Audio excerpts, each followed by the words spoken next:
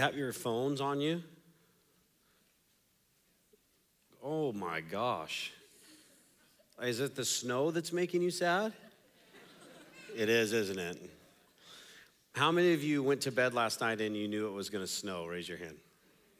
How many of you are like me and you went to bed last night and you did not know that it was going to snow and you woke up this morning angry at God? Oh God, no, the groundhog and the thing, and they said it was gonna be spring. Okay, so we're gonna try this again. Do you have your phones on you? Okay, pull out your phone, please. Get it. Make sure it's off. It's a good start. How many of you keep your entire schedule in your phone? Raise your hand, and it's like your whole life. Yeah. How many of you still use a day planner? We have an elder that uses a day planner in his 30s. My dad always used to tell me, if you're doing so much in a day you can't write it all on your hand, then you need to do a little less. So if you're a write it on your hand type of person, that's cool. I need you to make an appointment for me for 60 seconds of your time on Wednesday at 3 p.m. Could you do that? I'll tell you what it is here in a minute. We're all, as a whole church body, we're going to do something on Wednesday at 3 p.m. So I need you to make an appointment for me. Once you have that appointment in your calendar, some of you I can see you're actually, thanks Dave, some of you I can see you're actually looking at your kids going, do you know how to work my phone? They probably do. But Wednesday at 3 p.m., I need you to make an appointment. Once you've got that done, shoot your hand up so I know everybody's got it done. Good. Still asking your kids to work your phone for you, that's fine. Okay, while you're finishing that up, let's pray. God, thanks for your goodness to us as we just sang about. Thank you for your grace, for your presence here with us. And we are so grateful to have the opportunity just to pause today and make much of you with other people in this room that we may not even know. But God, every person that comes here is a somebody made in your image, valuable to you and valuable to this community. So we come with grateful hearts. Teach us today, Spirit of God, instruct us and draw us to yourself. In the name of Christ, the people of God together said, amen. When we read spiritual texts in general, and also when we read the Bible specifically, we tend to jump too quickly to this question right here. What does it mean? What does the Bible mean? What does it mean to me? What's going on in my life? How is this relevant to me in my life? What does it mean? And that is a good question. We do need to get there, but we can't get to this question, what does it mean, before we answer this question, what does it say? What does it say? Everybody say that with me. What does it say? Turn and tell your neighbor, say, I knew that before he put it up on the screen. I knew that. I knew that's the right question to ask. What does the scripture say? Here's the difference. Instead of reading the Bible and saying, what does this mean to me in my life and how it's relevant right now in my work and my family and my career and my internal life and whatever, we have to just simply ask ourselves and ask the text, what does it say? Just what does it say? And that question and the order of those questions, because what does it say is the first question, what does it mean is the second question, becomes really critical at this juncture in our study in the Gospel of John. What we have just done is finished John chapter 17. He's got 21 total chapters in his biography of the life of Jesus. We just got through chapter 17, and he's going to turn a corner into John chapter what?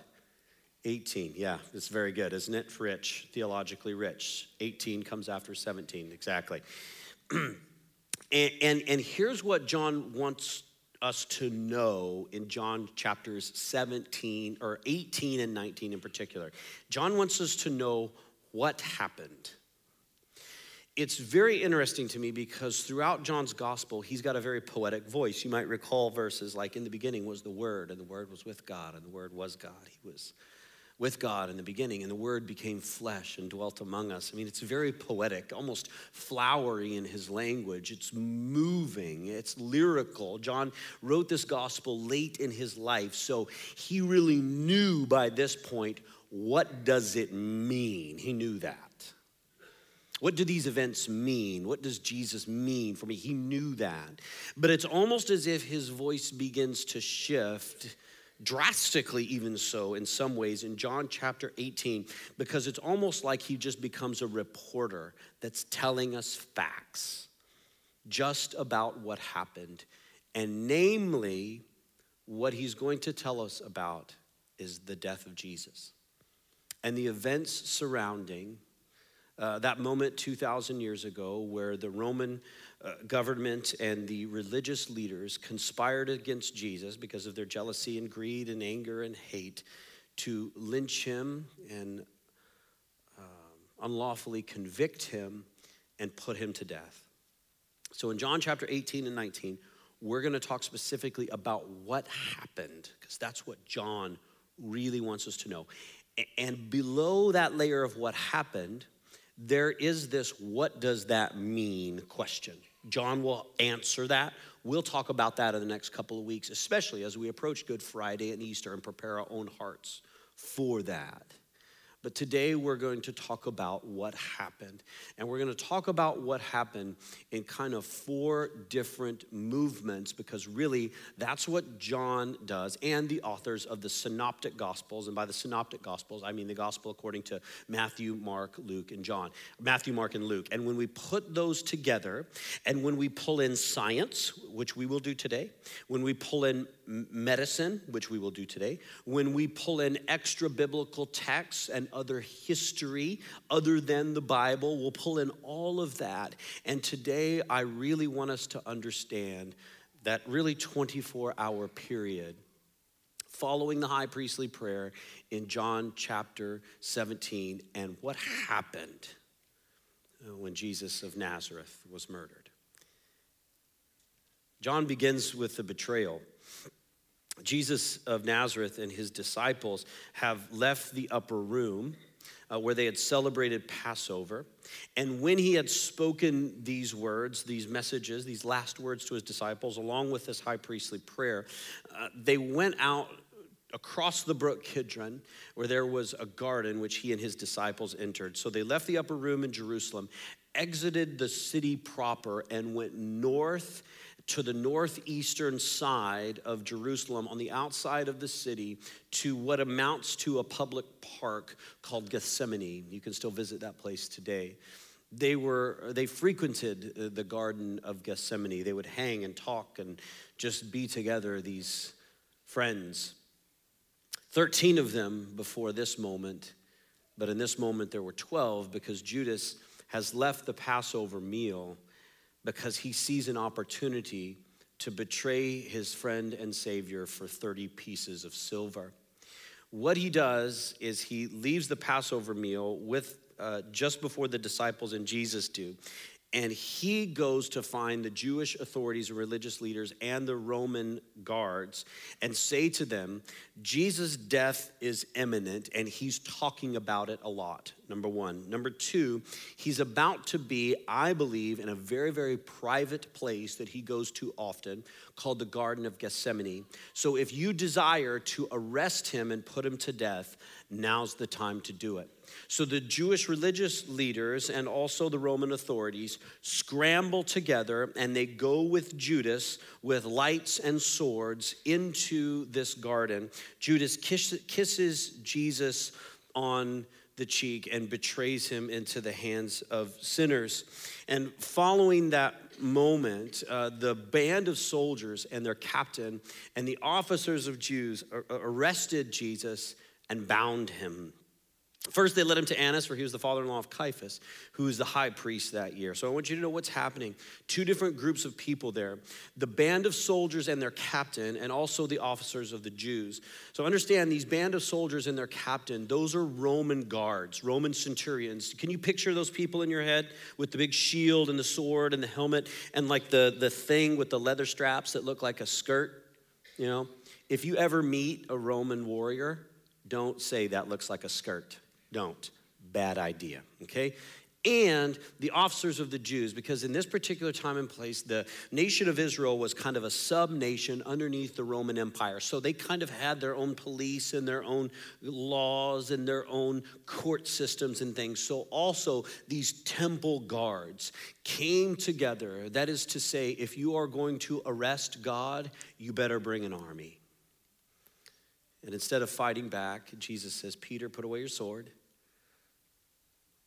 And he allows himself to be arrested. And the first thing that they do is they bring him to Annas, who is the father-in-law of Caiaphas, who is the high priest that year. The high priest was kind of the big dog in first century Jewish religious culture. He was kind of the overseer of this group of folks called the Sanhedrin. We'll get to the Sanhedrin in a minute. But if you were a serving high priest, or if you had previously served as a high priest, they always call you high priest. So you may know this in the United States, people who have served as president in the past, Gerald Ford and Barack Obama and others that are still living, they are still addressed as Mr. President, even though they are no longer serving as president. So they led him to Annas, who had once served as high priest, but no longer the acting high priest. Caiaphas is now the acting high priest. I want to ask you a couple of trivia questions. They are not complicated and they are not trick questions. Where did they take Jesus? They led him to whom? I want you to say that again. It's very, very critical. They led him to whom? Annas. And who was the high priest that year? Caiaphas. Who was the high priest that year? Okay, so the first thing that happens is the Roman authorities and the religious soldiers arrest Jesus and they put him on a religious trial. They bring him to the high priest. And what John tells us is now the high priest began to question him, next slide, about his disciples and his teaching. What they're trying to do is ferret out something from him that may reveal that he needs to be put to death. That's what they're trying to do. But it's interesting because they led him to whom? Annas. Say it again. They led him to whom? Annas. So is Annas the high priest? No, Caiaphas is the high priest. The very first thing that these religious leaders do is illegal.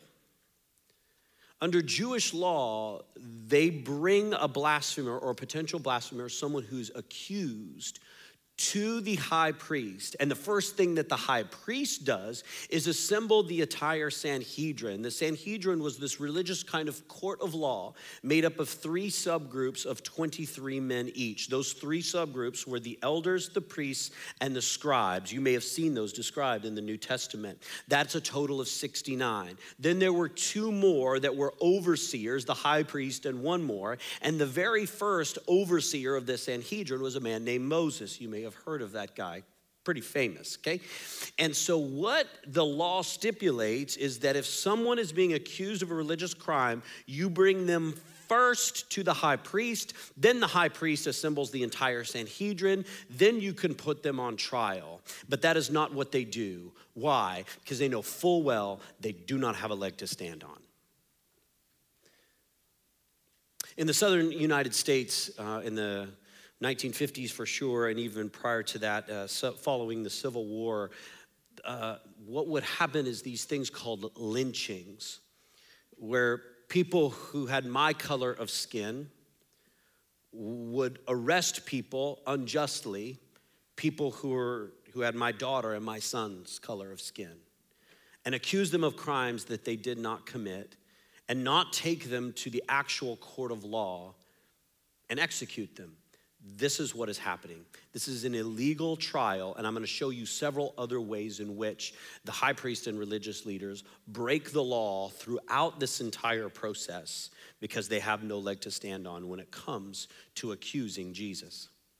Annas, who is not the high priest, not who they are supposed to take him to, begins to question Jesus. He should not have, but he does. And interestingly enough, Jesus answered him.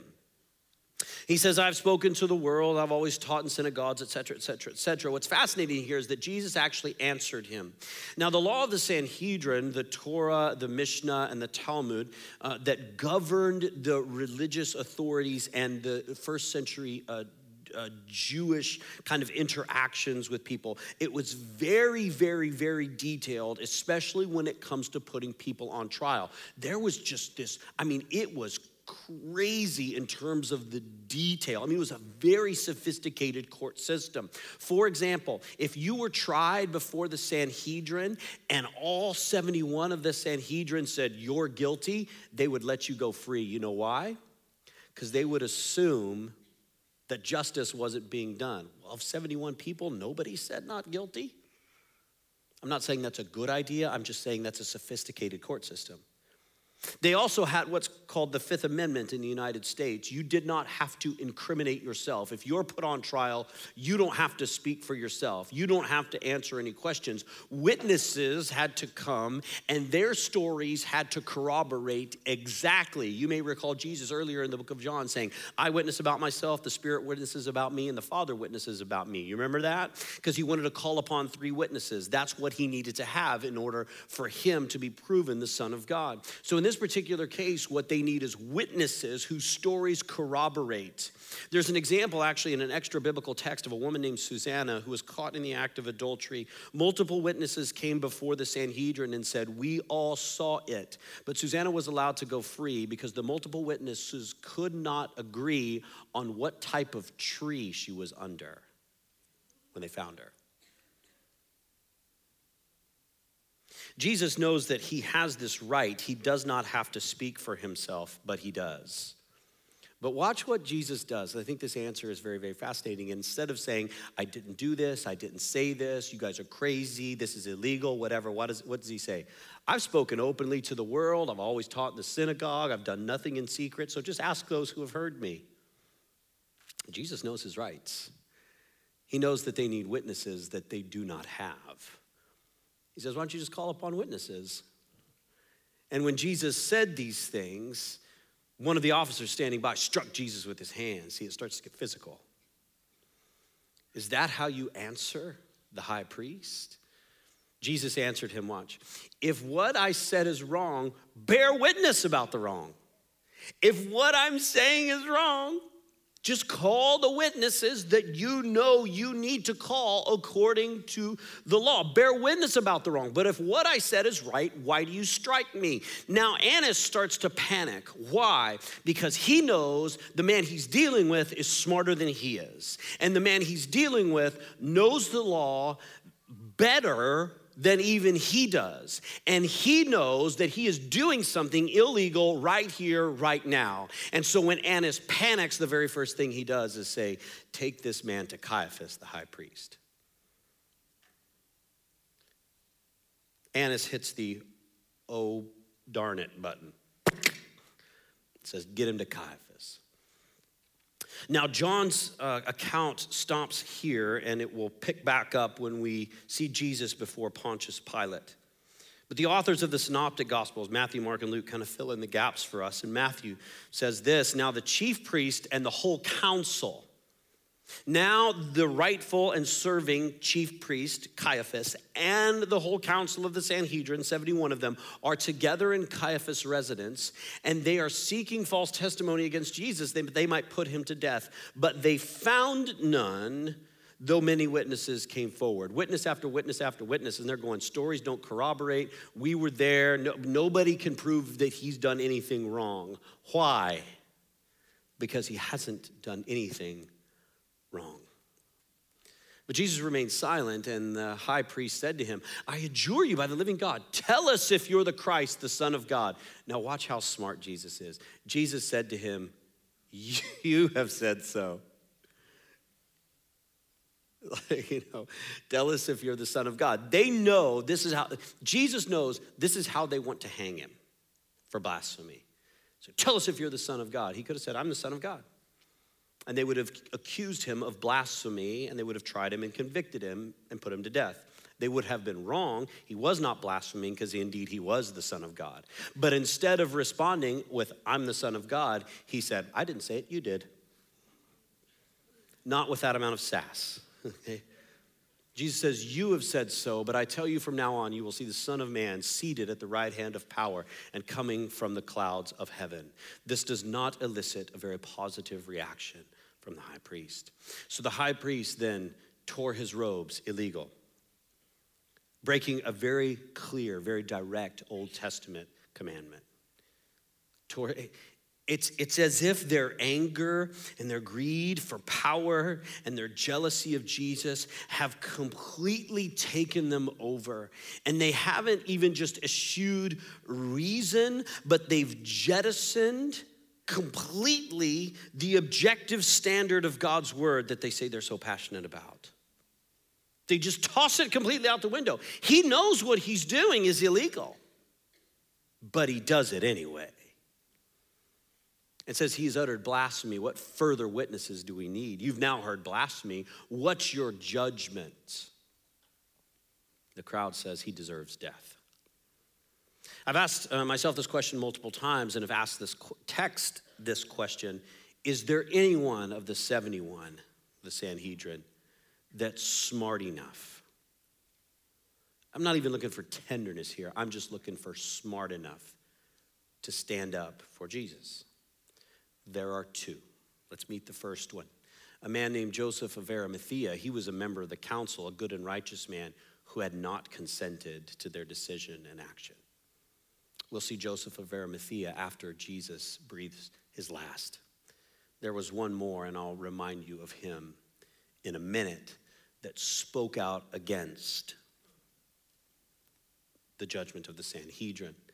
Again, the high priest tore his robes, and the crowd answered, he deserves death. This is what they've wanted to do all along, is execute him. And now the physicality of this trial begins to increase and increase and increase and build upon itself. It's the wee hours of the morning. Remember, because the night before they celebrated a Passover meal together after sundown, went to the Garden of Gethsemane. He was arrested at about midnight, 1 o'clock in the morning, and they begin to journey from Annas' house to Caiaphas' house, and it's beginning closer and closer to sunlight, and they want to put him to death. And then they spit in his face, and they struck him, and some slapped him. Striking, in the original language, they want to do violence and harm him physically. Slapping him is they want to do harm and violence emotionally. They're mocking him, saying, prophesy, you Christ, who is it that struck you? They do have a problem now, however, because under Roman rule and being a sub-nation of the Roman Empire, they are not allowed to put anyone to death. That's against the law for the Sanhedrin to do. So the next thing that they need to do is a Roman trial, a government trial, and so the Roman government and empire could say, go ahead and put him to death. So after he goes from the kind of high priest's house to the actual high priest's house, and they can't convict him, and everybody in the place is doing something illegal except for Jesus, they decide, all right, now let's take him to the house of, from the house of Caiaphas to the governor's headquarters. That governor is a man named Pontius Pilate. You may have heard of him before. It was early morning by this time. You're talking about just about sunrise. Jesus has not slept in about 24 hours, and he's beginning to be beaten.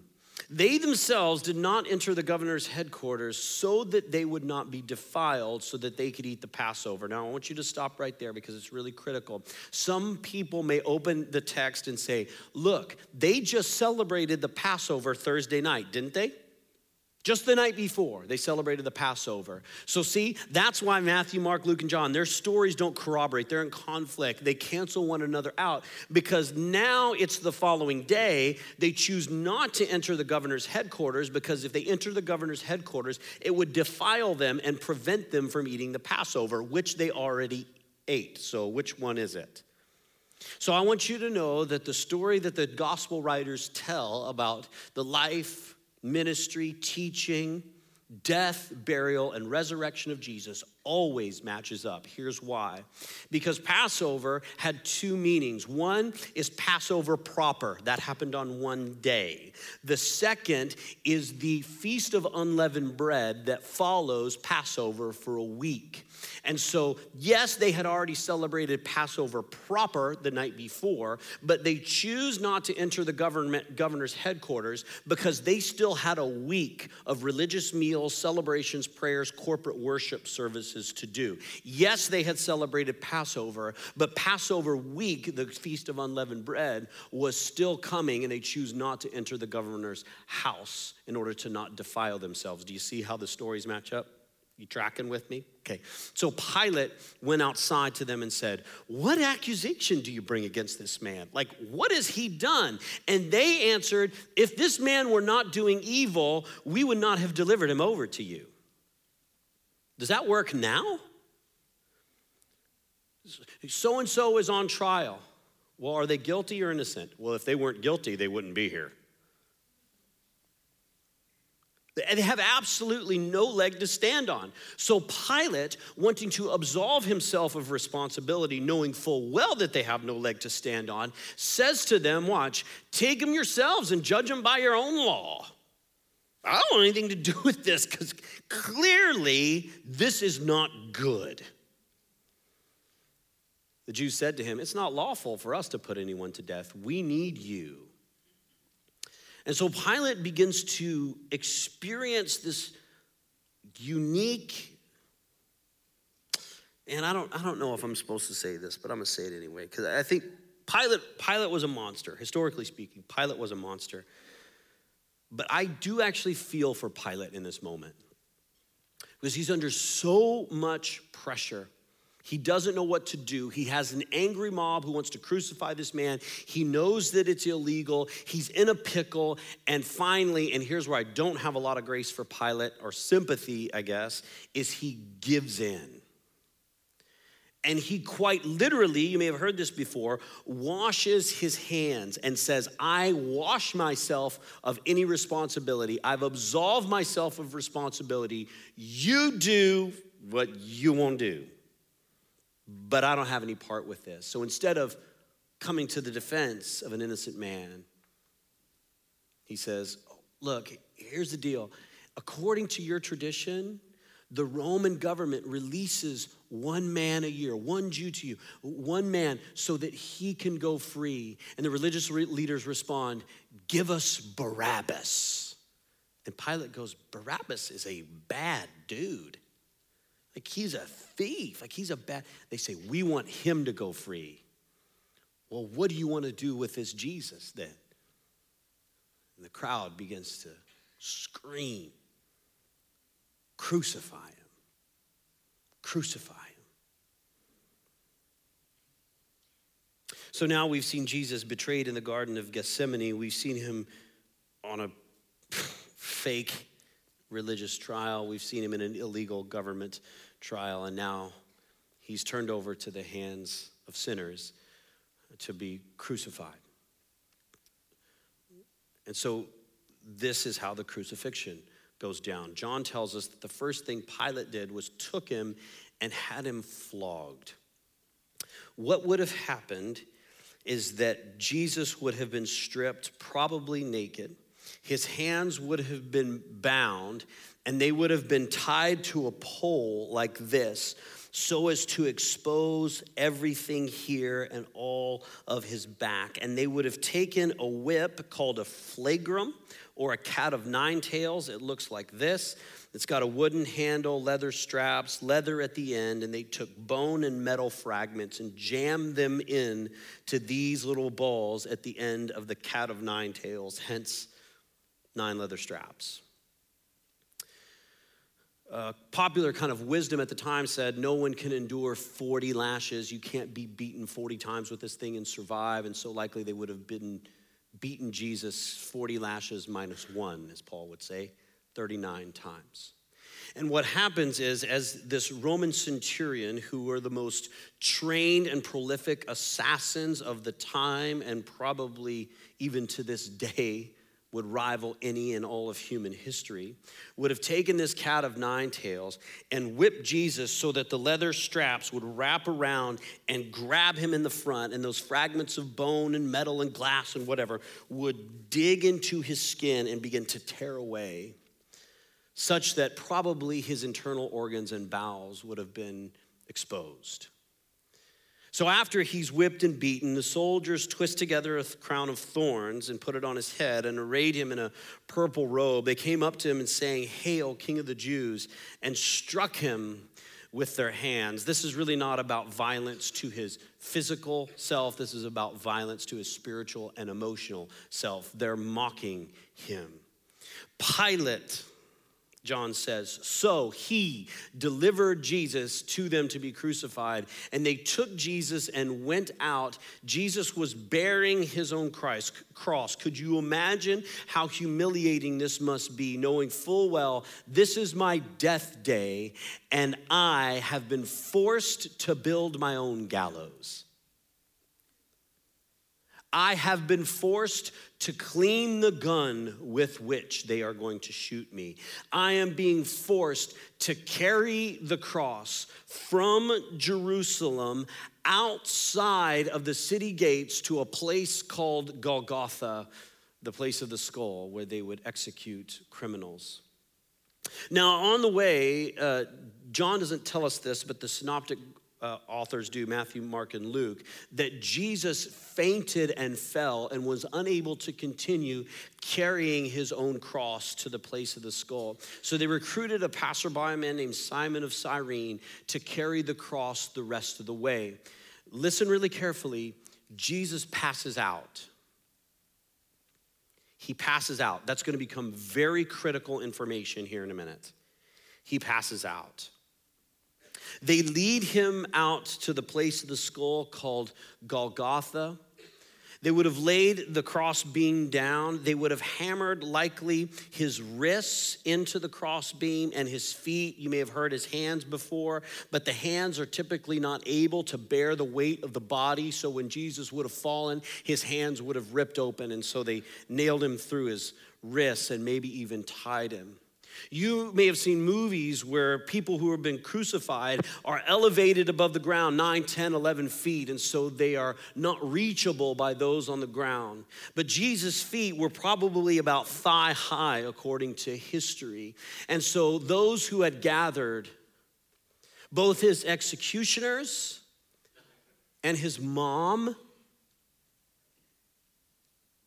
and his best friend, John, were able to have cognitive conversations with him as he hung bleeding out, waiting for his death. Conversations like, "Mom, I'm not going to be able to take care of you anymore. So, John, I need you to do it." By this time, Jesus is in total and complete agony. I wonder, this is just me, if he recalls the prayer he prayed about 15 hours before. "Oh, Father, if there's any other way, save me from this hour." Should I pray that? No, Father, because by this or for this very reason, I have come to this hour. So, Father, glorify thy name. Could you imagine? Jesus hadn't slept in probably 36 hours, give or take. He's been beaten. He's now hanging and bleeding out on a cross, and it's time for him to die. And so the final movement that John explains to us is the death. Again, it's like he's a reporter here. It's like he's a scientist. John's voice has shifted. He's just reporting facts. He's not telling us why they happened or what they mean. He's just telling us what happened. And he says, after all of what happened, Jesus, knowing that all was finished, said, to fulfill the scripture, "I thirst." I thirst. Now, it's funny because you might read that if you've ever read the accounts of the crucifixion, and Jesus got thirsty. Okay, Jesus got thirsty, and they put a sponge on a stick, and they lifted it up to his mouth so he could have a little bit of sour wine to kind of take the dryness out of his mouth. But there's more happening here.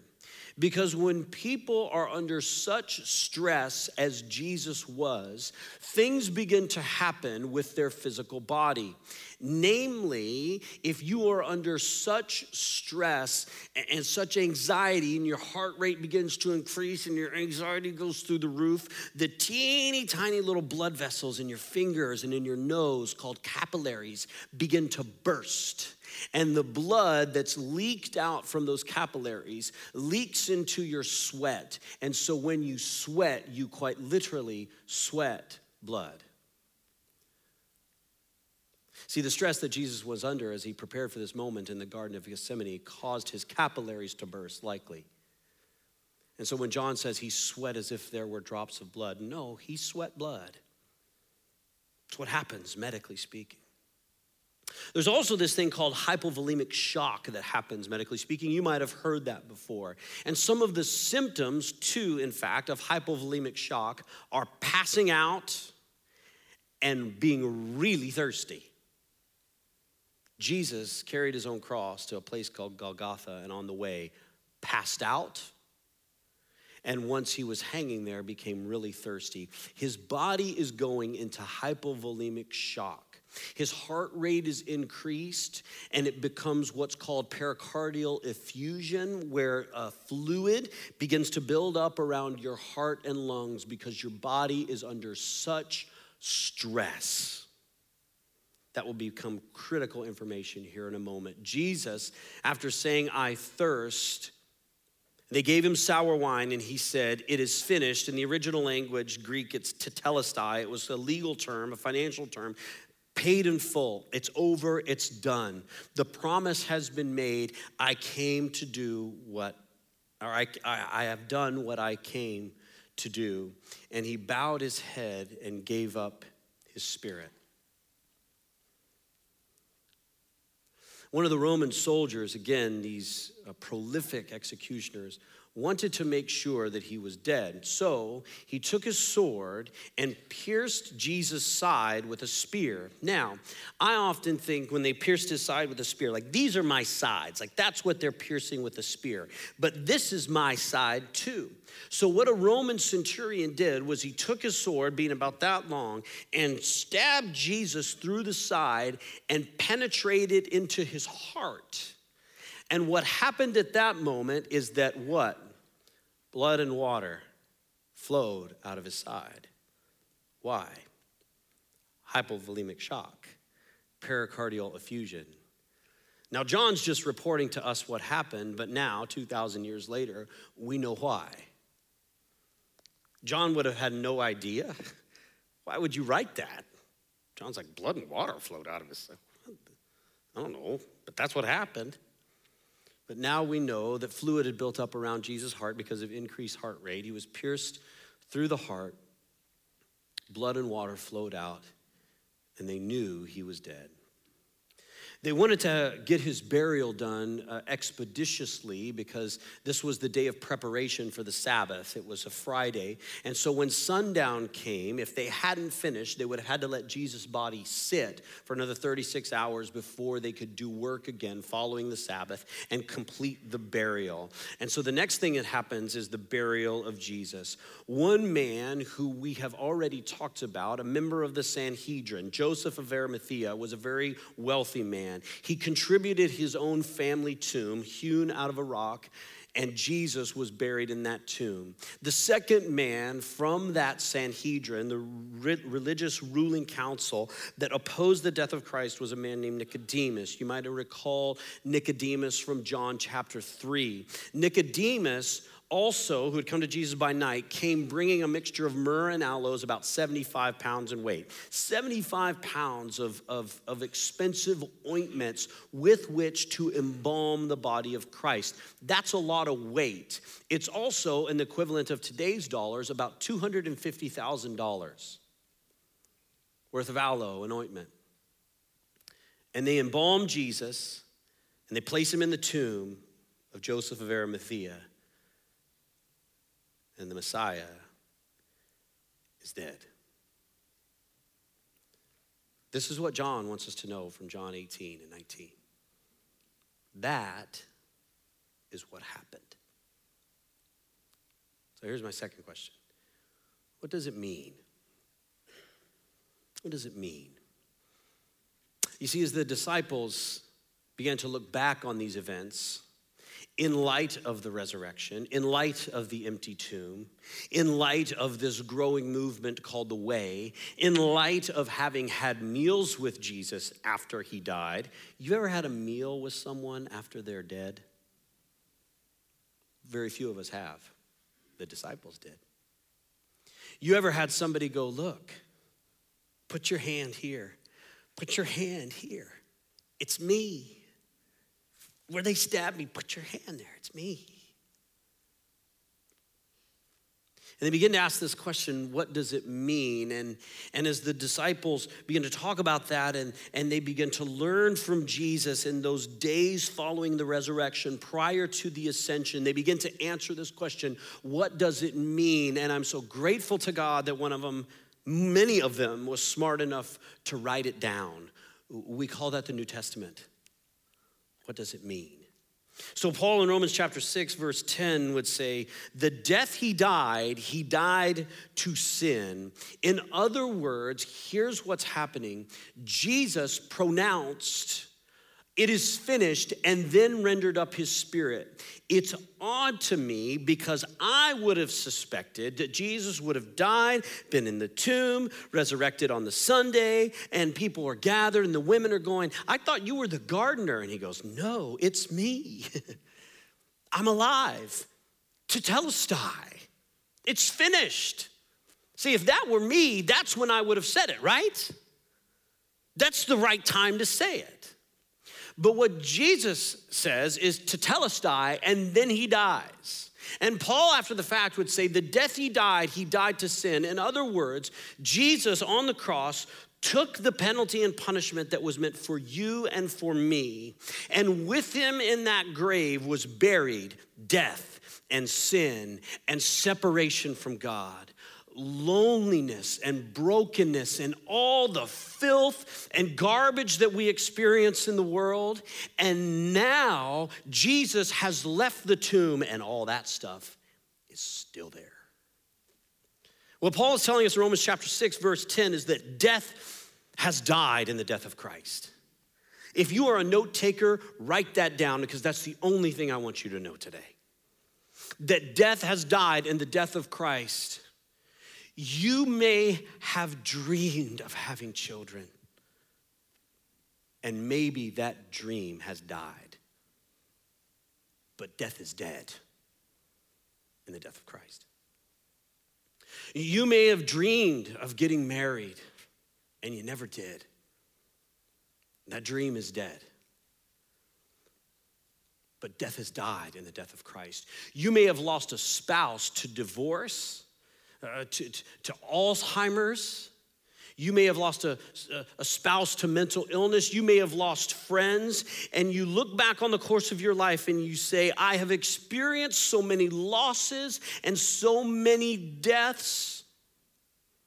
But death has died in the death of Christ, still buried in the tomb of Joseph of Arimathea. You may think that your sin is too overwhelming and too much to forgive, but God sent his one and only son who lived the perfect life you were meant to live and died the death you were meant to die so that your sin is now dead, so that your physical death is now dead, so that your spiritual death is now dead, and you are a new creation alive to Christ. Death has died in the death of Christ. This became so critically important to me so often in my life. It has, but even on Friday, I spoke on the phone with my Aunt Cynthia. This is her. She is a very beautiful woman. She is extraordinarily intelligent. She served as a reverend in a Methodist church for an extended period of time. She's recognized by her family, friends, and community as an extraordinary human being. She's been given awards in the city that she lives in because of her reconciling work with Muslims and the surrounding community. If you know anything about race relations in the U.S., that's not an easy work. I was on the phone with my Aunt Cynthia. She's a poet on Friday. She shared with me a number of poems that she's written. One of them is called Jesus is Laid in the Tomb. Shroud of futile subversion. Motionless perfume dissipated into sand and stone.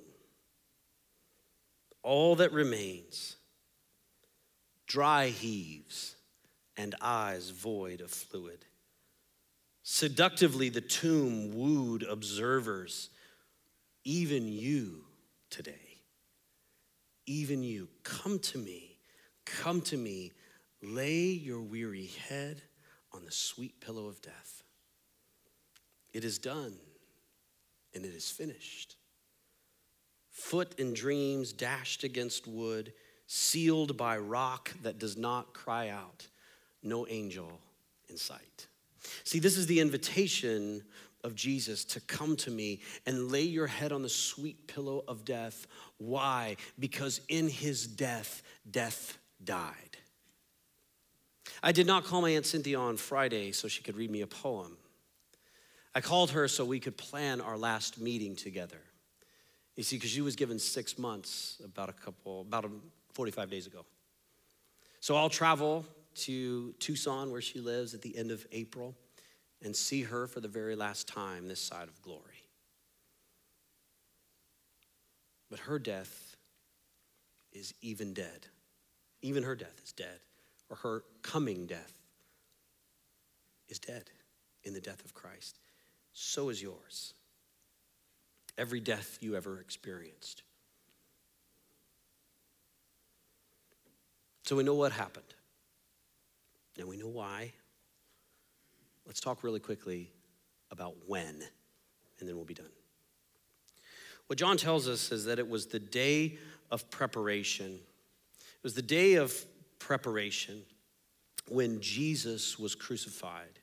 That is to say, it was the day before Sabbath, because Friday is the day that they prepare for the Sabbath. Not the day of preparation for Passover, I'll tell you why in a minute, but the day of preparation for the Sabbath. The Sabbath being on a Saturday means that Jesus was crucified on a Friday, hence the reason we celebrate, remember, and reflect on Good Friday.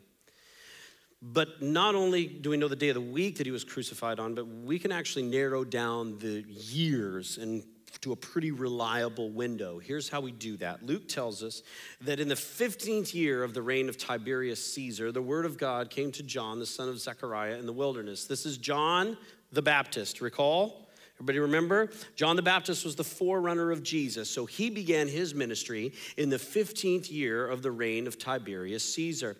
Tiberius Caesar was, given Roman emperorship in August of 14 AD, and then he assumed the throne on January 1st, 2019. That's not true.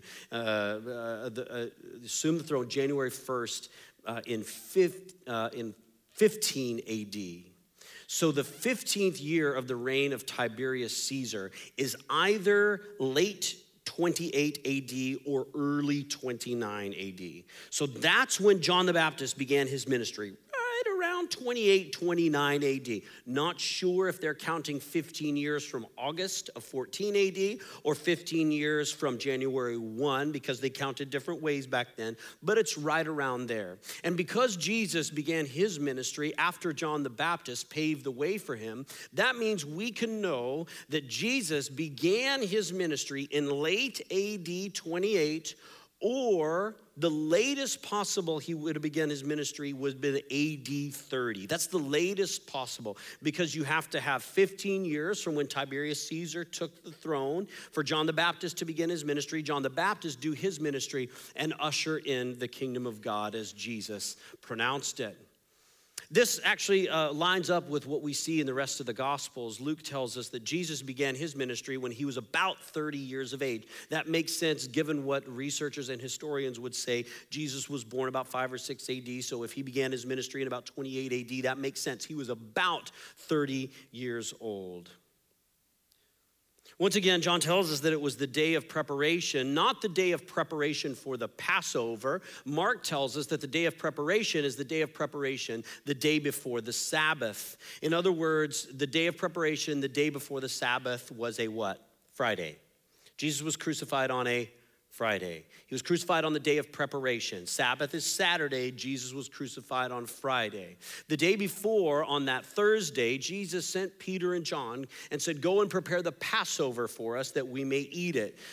The interesting part about this is that Passover falls on the 15th day of Nisan. This is the Jewish month of Nisan. Always falls on the same day every year, except that the Jewish calendar actually floats, whereas our Gregorian calendar does not, at least not in the same way. So Passover does not fall on the same day of the Gregorian calendar every year. It definitely falls on the same day every year in the Jewish calendar, the 15th day of Nisan, but it doesn't necessarily fall on the same day of the Gregorian calendar. So that's why Easter changes every year. It's like, why is Easter March 3rd this year and April 14th the year before, all that stuff a year later? It's because that Jewish day of Passover, the 15th of Nisan, floats. So here's what we know. If Jesus was crucified on a Friday, the day of preparation for the Sabbath, that means that Passover took place on a Thursday. He was crucified on a Friday. He celebrated Passover on Thursday. You with me? Is everybody tracking? This is critical now. You ready? Within the window that Jesus would have done his ministry, we have only two options for when Passover fell on a Thursday before the day of preparation on Friday. Only two. The years of Jesus' ministry are verified not just of Scripture, but external sources as well. It's when Pontius Pilate reigned, it's when Herod reigned, Tiberius Caesar, and others. We know that Jesus' ministry fell here. And there were only two times in that window where Passover fell on Thursday. Other times during that window, it fell on a Monday, it fell on a Saturday, it fell other times. But we know it fell on a Thursday, the day before Friday when Jesus was crucified. One option we have is Friday, April 7th, AD 30. But this cannot be the day that Jesus was crucified because John tells us over the course of his ministry that he celebrated at least 3, possibly 4 different Passovers. If he began his ministry in 28 AD, which is the earliest possible date, and he was crucified in 30 AD, that only gives him 2 years to celebrate 3 Passovers. And Passover only comes once a year. Do you see how the math doesn't work? The only other option we have is Friday, April 3rd, AD 33. The day before being Thursday, the day of Passover. Not only that, we know from Matthew, Mark, and Luke that Jesus was crucified about the 9th hour. The Jewish day in that particular time and place, again, began at 6 a.m. So 6, 7, 8, 9, 10, 11, 12, 1, 2, 3. So here's what we know from history and from the Scripture, is that Jesus of Nazareth was pierced through the side, blood and water flowed, and he was pronounced dead on Friday, April 3rd, 33 AD at 3 p.m. And so on Wednesday, April 3rd, when your phone dings at 3 p.m., you can count back 1,986 years to the very hour when death died in the death of Christ. Pray with me. Oh God, we are humbled and grateful that you paid the penalty for our sin. We are humbled and grateful that your word does not talk about higher levels of spiritual consciousness or knowledge that we might attain, but your word tells us of the moment that you entered into human history in the incarnation and sent your son into the world to live the life we were meant to live and die the death that we were meant to die on April 3rd, Friday, 33 AD at 3 p.m.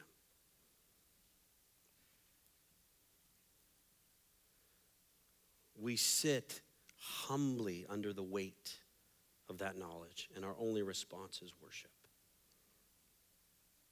So now, oh God, in this moment